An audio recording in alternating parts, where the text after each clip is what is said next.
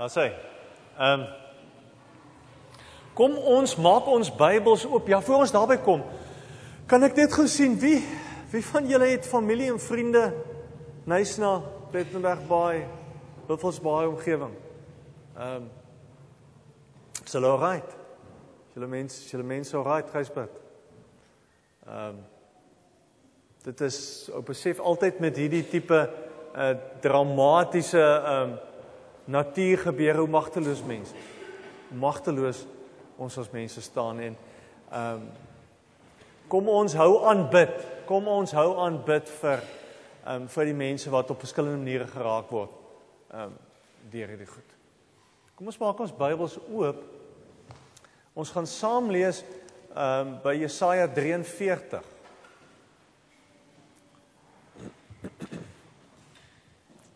Ons het die afgelope week was dit verkiesing in Engeland en al wat dit reg gekry het is dat daar net nog groter onsekerheid is en 'n groter de mekaar spel. As ons kyk na die trauma en die drama in Suid-Afrika rondom storms en brande, dan besef 'n mens daar's soveel goed buite ons beheer. Daar's soveel goed wat ons so min aan kan doen. En nuwe en vreemde uitdagings in hierdie moeilike tye laat my altyd dink aan die prentjie van 'n boom wat by water staan en 'n waterstroom wat loop en geleidelik besig is om hierdie boom se wortels weg te kalwe. Want dis wat moeilike goed doen. Dis heeltyd besig om die bietjie grond wat daar is rondom my wortels om dit weg te vat. En as ek nie seker is nie, as my wortels nie diep genoeg is nie, gaan ek val, kan dit weet. Gaan al die onsekerhede, al die krisisse eendag te veel word. En gaan jy skielik eendag ontdek dat jou antwoorde en jou oortuigings word al hoe ligter. En sonder dat jy dit doelbewus doen, word jou kommitment al hoe vlakker. Word jou sekerheid geleidelik weggekalwe, tot jy eendag op 'n punt kom en dink, maar waar bou ek my geloof? Wat glo ek nou?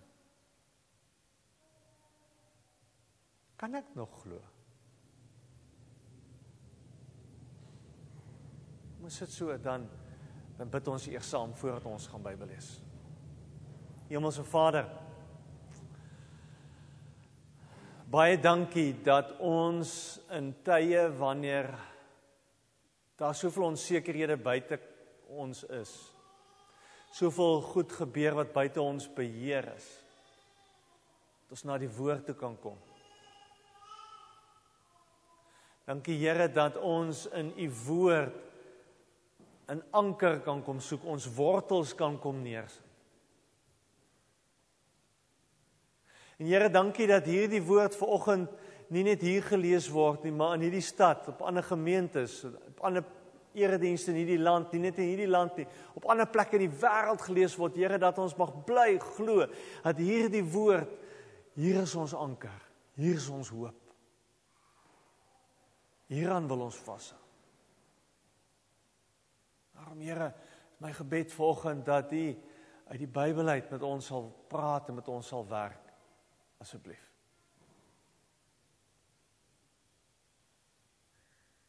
Amen. Kom ons lees saam. Jesaja 43. Jesaja 43, ons gaan daar saam lees, die eerste 13 verse gaan ons met mekaar saam lees. Jesaja 43. Net gou 'n kort woord vir die mense wat ingeskakel is by ons streaming, baie welkom. Ons is regtig jammer die afgelope 2 weke wat daar nie streaming was nie, maar iemand het die kabels gesteel. Het BT se kabels hier op die straat gesteel, in die gat gesteel, afgeknip. So, dis hoekom dit buite ons kon vir 2 weke, ons wou baie graag uitsaai, ons kon nie. Maar alles lyk my is dan nou weer mooi teruggesit, so ons kan nou aangaan. So, welkom, dankie dat julle saam kyk. Jesaja 43 vers 1. Luister, so sê die Here wat jou geskep het, Jakob, wat jou gevorm het, Israel. Moenie bang wees nie. Ek verlos jou. Ek het jou op jou naam geroep, jy is myne. As jy deur water moet gaan, is ek by jou. Die riviere, hulle sal jou nie wegspoel nie. As jy deur vuur moet gaan, sal dit jou nie skroei nie. Die vlamme sal jou nie brand nie. Want ek is die Here jou God, die Heilige van Israel jou redder. Ek gee Egipte as losprys vir jou, kus en Seba in jou plek. Omdat jy vir my kosbaar is, omdat ek jou hoogag en jou liefhet, gee ek mense in jou plek, volke in ruil vir jou lewe. Moenie bang wees nie, ek is by jou. Ek bring jou kinders van die ooste af. Ek maak hulle bymekaar van die weste af. Ek sê vir die noorde gee, vir die suide moet hulle nie terughou nie. Bring my seuns van ver af, my dogters van die uithoeke van die aarde af, elkeen wat na my naam genoem word, elkeen wat ek geskep het tot my eer, wat ek gevorm het, wat ek gemaak het. Laat my volk hierheen kom, die volk wat blind is, al het hulle oë wat doof is, al het hulle ore. Laat al die nasies by mekaar kom, al die volke moet teenwoordig wees. Watter afgod kan hierdie dinge so aankondig? Wie kan vooraf sê wat gebeur het? Laat hulle getuies bring. Dat die hulle saak bewys. En die wat luister kan sê, dis waar. Israel, julle is my getuies, sê die Here. En ook my dienaar wat ek uitverkies het, sodat julle my kan ken en in my kan glo en kan besef, dat ek die Here is. Voor my was daar geen God nie. En na my sal daar ook nie een wees nie. Ek is die Here. Buiten my is daar geen redder nie. Ek het die redding aangekondig. Ek het gered en dit laat verkondig. Ek, nie 'n ander God onder julle nie. Julle is my getuies, sê die Here, en ek is God. En ook hierna is ek nog God. Met my mag kan niemand gered word nie. Wat ek doen, kan niemand ongedaan maak nie. Lees tot sover.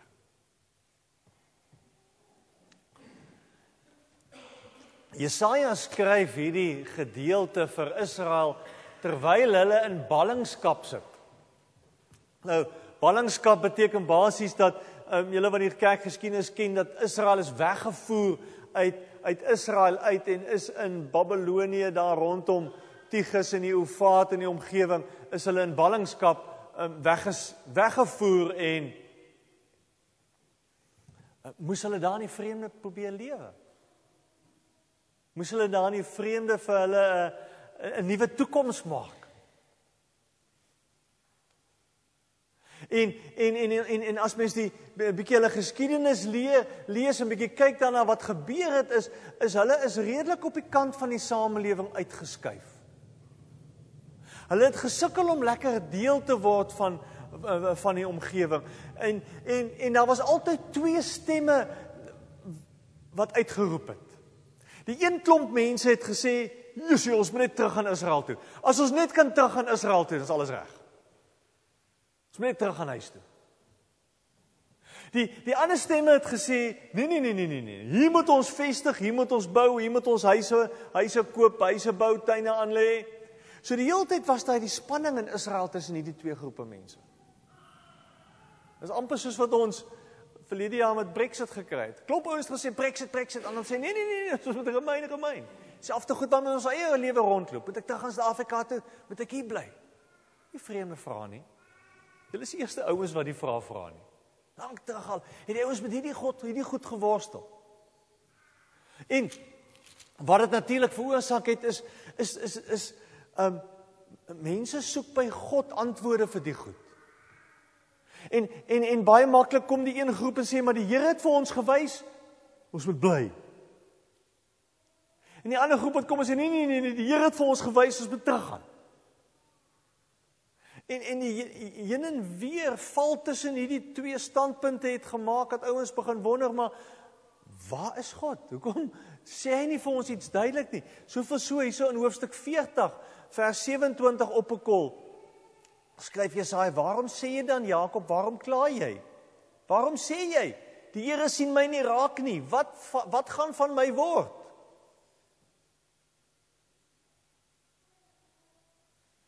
So op 'n sekere manier veroorsaak onsekerheid, dat hy kom en sê, maar,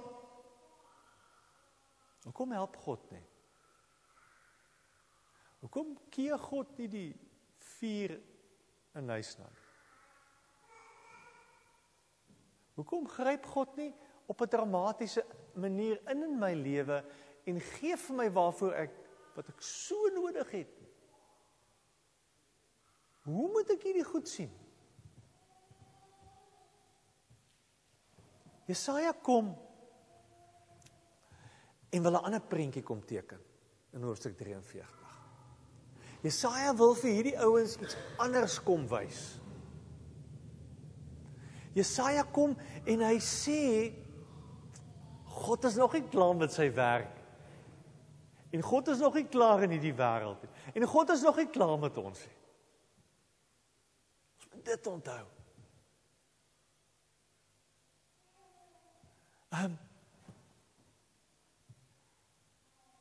As jy kyk na vers 1, dan begin hy op 'n baie interessante manier. Hy begin met die woorde, luister, so sê die Here. Presies dieselfde wat ek vanoggend gelees het in Deuteronomium 6, luister Israel. Oral in die Bybel waar jy daai woord raak lees, dis die woord Shema, wat die Hebreëse woord Shema, dit beteken meer as net luister, inligting wat hier ingaan en uitgaan op 'n ander plek. Dus luister en gee aandag hieraan. Gaan staan stil. Stop, wag. Luister mooi. Met die veronderstelling is dat ons luister, moet ons lewens verander. So nie net sit en luister en dink, wow, dit is waar nie. Dis luister en dink en gaan doen. So nou kom Jesaja met hierdie woord en hy sê, luister. Niks is belangrik as ek nou gaan sê nie. Luister mooi.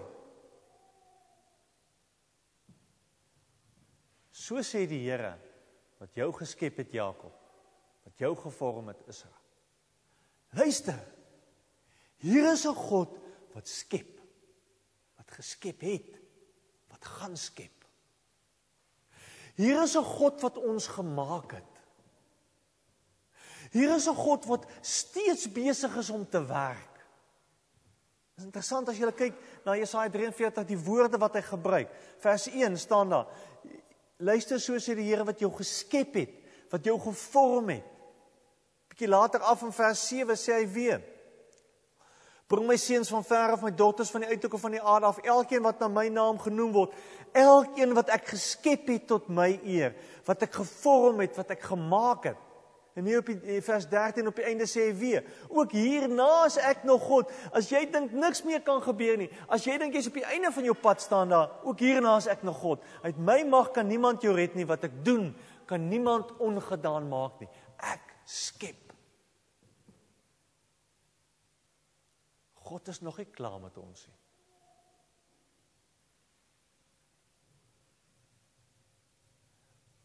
God is nog nie klaar gewerk in ons nie. Niemand van ons is 'n volmaakte eindproduk. Niemand nie. Nie een van ons wat hier is vanoggend kan sê, ek's okay. Alles in my lewe is uitgesorteer. Niemand nie. En op 'n sekere manier is dit so belangrik dat ons dit moet hoor. En dis hoekom hy sê, Shema, luister hierna. God is nie klaar nie. Is nog nie klaar gewerk nie.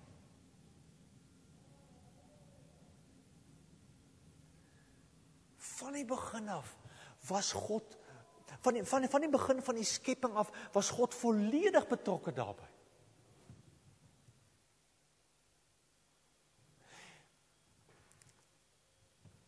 Maar ek dink wat met ons gebeur is dat ons leef in 'n wêreld En in omstandighede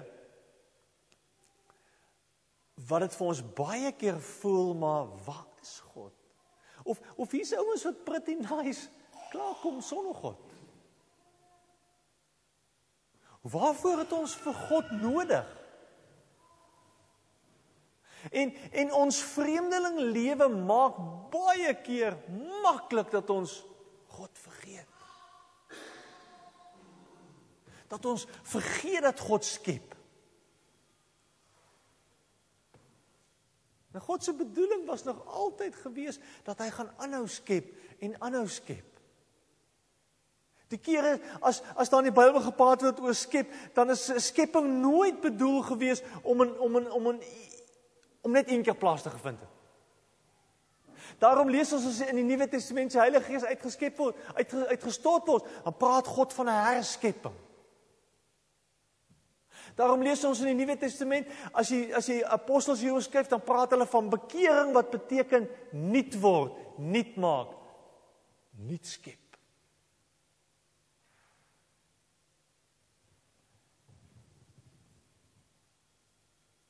God gaan aanhou werk om ons die mense te maak wie hy wil hê ons moet wees. Dis wat op Pinksterdag gebeur het. Heilige Gees uitgestort om kragtig in ons lewens te werk.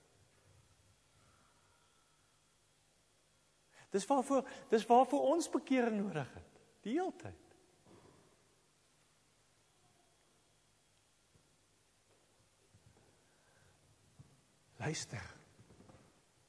Luister mooi, gee aandag hieraan. God kies om volledig betrokke te bly in ons lewens, in jou lewe, in my lewe. Al is daar storms, al is daar brande, al loop goed verkeerd. Al werk dinge nie uit soos ek wil hê dit moet uitwerk nie. Dit gaan niks aan God se keuse verander nie. En dit mag ons glo, en daarin mag ons vashou. Dit gaan nie verander nie. Die tweede wat ons moet hoor, die tweede gedagte, is dit wat ook hier in vers 1 staan, is baie interessant. Hoofstuk 43 vers 1, luister, so sê die Here wat jou geskep het, Jakob, wat jou gevorm het, Israel. Moenie bang wees nie, ek verlos jou. Ek het jou op jou naam geroep. Jy's myne. God ken ons naam. Ek weet nie hoe spreek die Engelse jou naam uit nie. Maar ek weet dat party van hulle het van ons het hulle opgegee om ons name van hulle te noem, want hulle kan nie sê van 'n Westhuizen nie, of Ria nie. En op 'n manier is dit vir ons lekker as iemand ons naam kan uitspreek, reg kan sê. God sê vir ons, ek ken jou naam. Ek kan dit presies reg sê. Hy gebruik 'n interessante voorbeeld van Jakob. Daar in vers 1 sê hy, luister, so sê die Here wat jou geskep het, Jakob, wat jou gevorm het, Israel. God het Jakob se naam verander na Israel. Die naam Jakob het beteken bedrieger. Die naam Jakob beteken die ou wat skelm is, die ou wat sy eie voordeel soek. Jakob beteken ek leef vir myself. En ons is Jakob. Want ons is selfsugtig. Ons wil 'n wêreld en ons wil mense hê wat vir ons pas, soos dit vir ons uitwerk. Dis Jakob. Ons gee nie om verhoudings te vernietig nie. Ons is Jakob.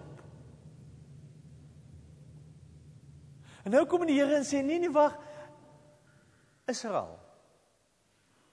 Ek het jou geskep, Jakob, maar weet jy, ek is nog steeds besig met jou, met my skepingswerk, want ek wil hê jy moet Israel word.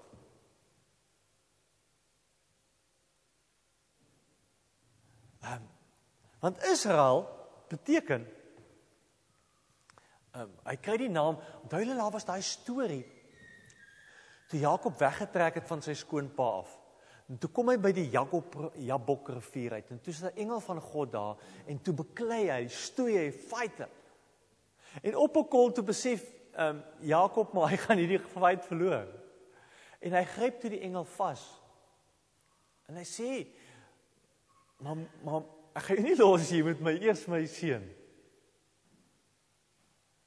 En toe sê die engel vir hom, maar ek gaan vir jou 'n ander naam gee, van nou af is jou naam Israel, want jy het met God en mense gestryd gevoer en eindtyd volgehou. Jy het aangehou fight, die opgegee nie. Dis wat Israel beteken. En dis wat Jesaja hier probeer skryf, en hy sê, luister, jy is miskien Jakob, daar is miskien 'n klomp goed in jou lewe nie reg nie. Daar is miskien klomp verhoudings nie reg nie. Maar ek gaan aanhou skep, want my plan is om jou Israel te maak.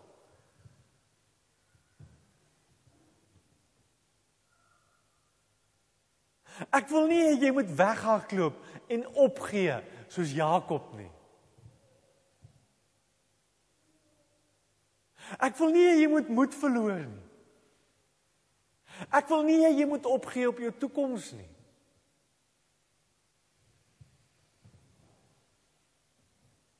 Gryp my vas. Hou my vas. En hou aan. Moenie opgee nie.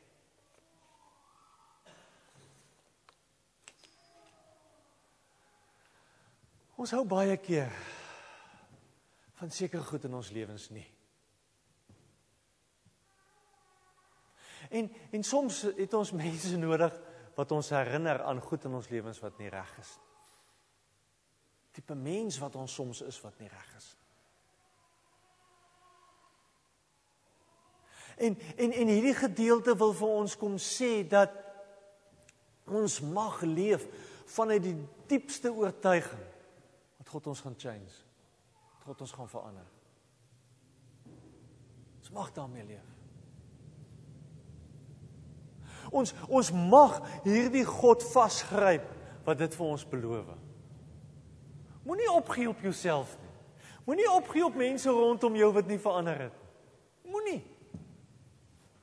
God ken my naam. Hy sê in vers 1 sê vir hom, ek het jou op jou naam geroep, jy is myne. God weet presies wie ek is. God weet presies wat in my lewe aangaan.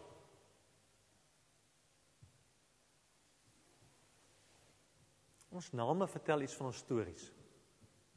Vertel iets van ons unieke identiteite, van waar ons vandaan kom, van wie my mense was, van hoe ek geconnect is in die wêreld. Dis wat ons name vir ons sê. Kyk wat doen God, vers 7. Hy sê, vers 6, ek sê vir die nodig gee vir die suide, moet hulle nie teruggaan nie, bring my seuns van ver af, my dogters van die uithoeke van die aarde af. Elkeen wat na my naam genoem word, elkeen wat ek geskep het tot my eer, wat ek gevorm het, wat ek gemaak het. God kom en sê, weet jy wat, ek gee vir jou my naam. Want ek weet, jou naam is altyd geassosieer met goed in jou lewe wat nie reg is nie, waarmee jy worstel, wie jy nie wil wees partykeer. Ek gee vir jou my naam. Kind van God. Sy familie.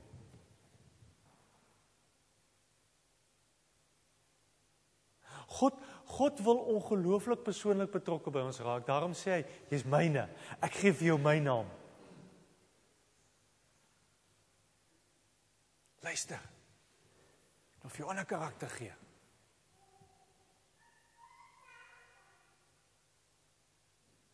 Derde ding wat hy hier kom sê, vers 1. Luister, so sê die Here wat jou geskep het, Jakob, het jy gevorm met Israel, moenie bang wees nie. Waarvoor is jy bang? As ek die stories lees van die stories lees van mense wat moes weghardloop voor 'n vuur, dan verstaan 'n ou wat is vrees. Ek dink as ou gekonfronteer word met natuurelemente wat in jy magteloos is. Weet jy wat is vrees? Ek weet nie wat se goed in jou lewe waarvoor jy bang is nie. Wat ek weet is God sê vir ons hier in vers 1, ek verlos jou. In vers 5 sê hy, moenie bang wees nie, ek is by jou. In vers 11 sê hy, ek is die Here, buiten my is daar geen redder nie.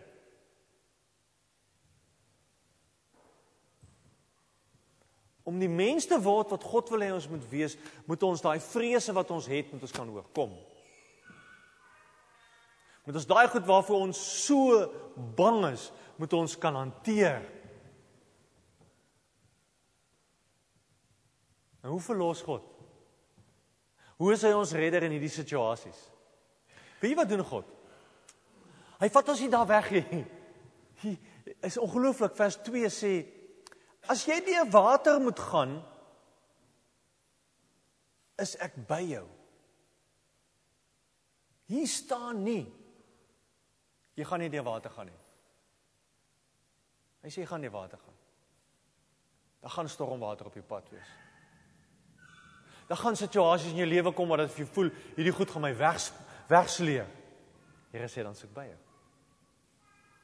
As jy deur vuur moet gaan, sal dit jou nie skroei nie, die vlamme sal jou nie brand. Staan nêrens hier dat ons nie deur vuur gaan nie. Dis 'n veronderstelling dat daar swaar kry, moeilike goed op ons pad gaan kom. Die vuur gaan daar wees, stormwater gaan daar wees. En ongelukkig wat ons heel eerste keer doen, is ons sê, Jesus Here, hoekom laat jy die goed toe? Dis ons eerste reaksie. Ons beklei met die Here, ons is kwaad vir die Here daaroor. En dan moet die Here na ons toe kom en sê, maar ek het vir jou gesê, jy gaan na deur gaan. Dis nie niets nie. Dis nie 'n verrassing nie. Daar staan, ek is by jou. Binne ons krisis, binne ons familie, binne ons huise, binne ons eie lewens sê die Here, ek is daar, ek is by jou.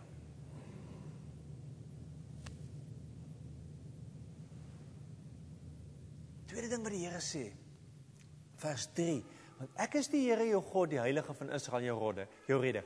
Ek gee Egipte as losprys vir jou. Kus en Seba in jou plek. Op daai tyd in die geskiedenis van Israel, hoe die samelewing gewerk het, is dat as ek 'n familielid het wat swaar kry, dan kan ek nie terugstaan en sê, nee, alle ouens moet maar sorg nie. Dis my as familie, dis my verantwoordelikheid as family. Julle onthou die storie van Boas en Rut? Rut was ver langs familie van Boas en toe het sy na Boas toe gegaan toe sy in die moeilikheid was en Boas was veronderstel om haar te help. En dis wat God sê. Hy sê hy is ons familie. Hy is veronderstel om ons te help. Hy kan nie terugstaan en sê, sorry, jy is op jou eie aangewese nie. Want die naaste familie staan altyd onder die verpligting om te help. Kan nie wegkom af vanaf. So op 'n manier kom sê die Here vir ons, luister, ek is jou naaste familie. So ek het eintlik nie 'n ander keuse as om te help nie. Ek het nie 'n ander keuse as om in te gryp. God staan as te ware onder hierdie verpligting om te help.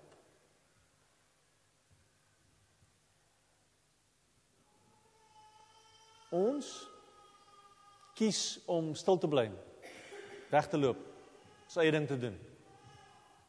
Nie te luister nie, ons rug op God te draai, op te gee, op te hou glo in verandering. Hy nie.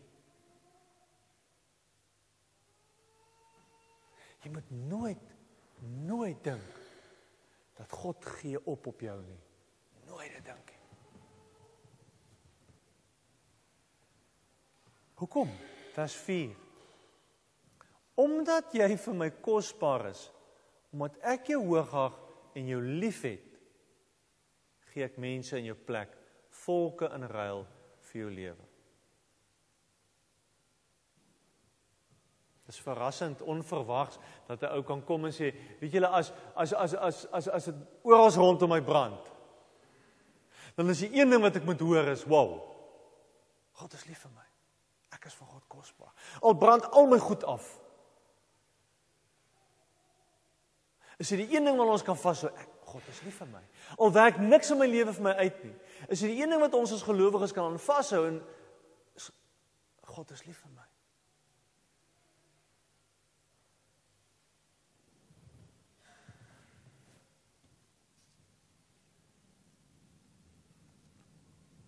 Ek wil afsluit.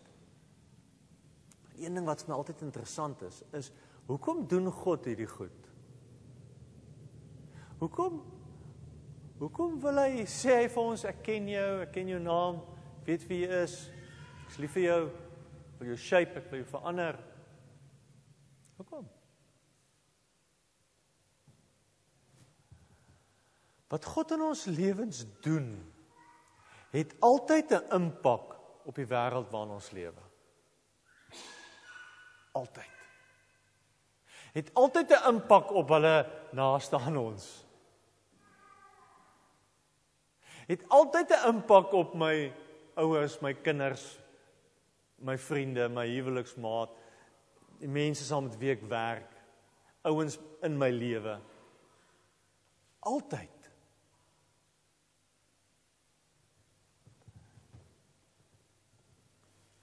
Is jy bekommerd oor jou kinders? Die van julle wat kinders het nie? Is jy ge-worried oor hulle? Is jy ge-worried oor hulle toekoms? In vers 5 sê die Here, moenie bang wees nie, ek's by jou. Ek bring jou kinders van die ooste af, maak hulle bymekaar. Jou seuns en jou dogters. Jou kinders se toekoms is in my hande, hulle gaan oukei wees. Sê die Here. Ons kinders gaan oukei wees.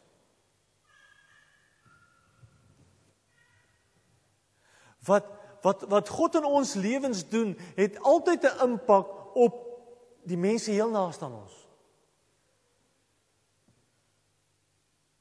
Maar weet julle ook 'n tree verder? Ons moet nooit dink, geloof is hierdie verskriklike persoonlike ding, saak tussen my en die Here, en het niks uit te waai met mense rondom my nie. In vers 8 sê hy, laat my volk hierheen kom, die volk wat blind is, al het hulle oë, wat doof is, al het hulle ore, laat al die nasies by mekaar kom. Al die volke moet teenwoordig wees. Die Here sê, maak al die mense by mekaar. Want dit wat hy in jou lewe doen, in my lewe doen, het 'n impak op al die mense. Is dit gebeur in Pinksterdag? Is 'n groot volk by mekaar, groot klomp mense by mekaar. Want elkeen moet dit hoor. Jou geloof, en jou lewe, raak mense rondom jou.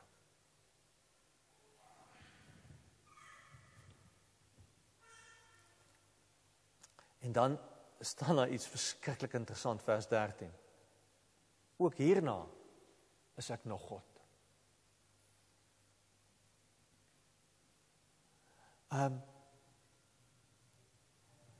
Al ons worstel en ons vra en ons bevraagteken van God en ons onsekerheid oor ons toekoms en ons bekommernis oor ons kinders en ons mense.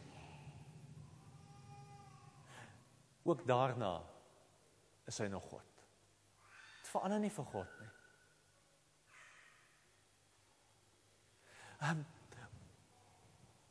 Jesaja wil amper kom sê dat ons verander. Ons word baie keer swakker en minder. Wil moed opgee. God gaan nie verander nie. God gaan dieselfde bly.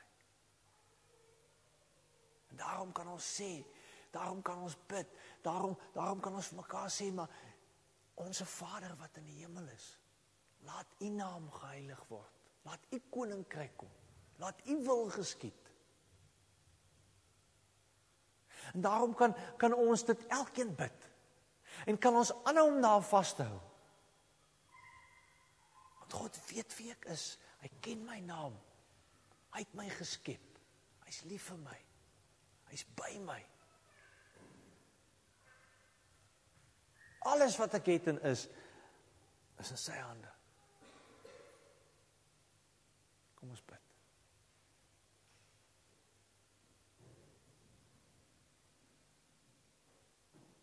Dankie Here, dat U ons baie goed ken, weet wie ons is, weet wat in ons lewens aangaan, weet wat is die goed waaroor ons bang is en onseker is, wat is die goed wat ons hartseer en kwaad maak, wat is die goed waaroor ons bekommerd is, Here.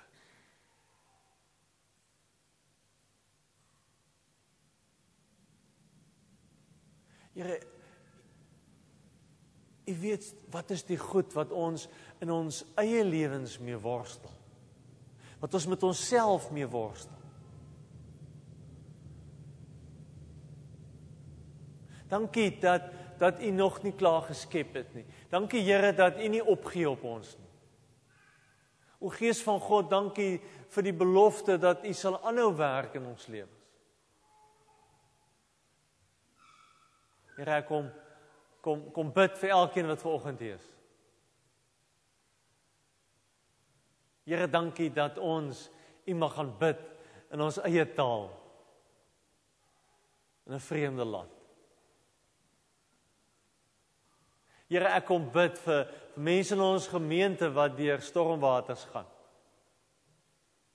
Ek bid vir Cornelia se gesondheid, vir Johan se gesondheid, Here. Here, ek kom bid vir hierdie land waarin ons woon. Ek kom bid vir leiers, Here, ek kom bid dat U vir leiers wysheid sal gee, hoe om verstandig op te tree en hoe om U te vertrou vir die pad vorentoe. Here, ek kom bid vir families, soveel mense wat vanoggend niks het nie. Here, of mense wie se huise afgebrand het. Mense wat geliefdes verloor het, Here. Mense wie se toekoms bedreig word. Here, dankie vir die belofte dat U sal sorg, dat U nog nie klaar gewerk is nie. Ek kom bid vir die naweek se Makiti, Here, ek wil vra dat dit 'n fees sal wees wat U naam groot maak. Here, ek kom bid en vra dat U vir ons 'n wonderlike geseënde tyd sal gee. Here, dat ook die manier hoe ons fees vier 'n getuienis sal wees vir 'n wêreld. Here, dankie vir die groot liefde. Dankie dat U ons name ken, weet wie ons is. By ons is, by ons sal bly.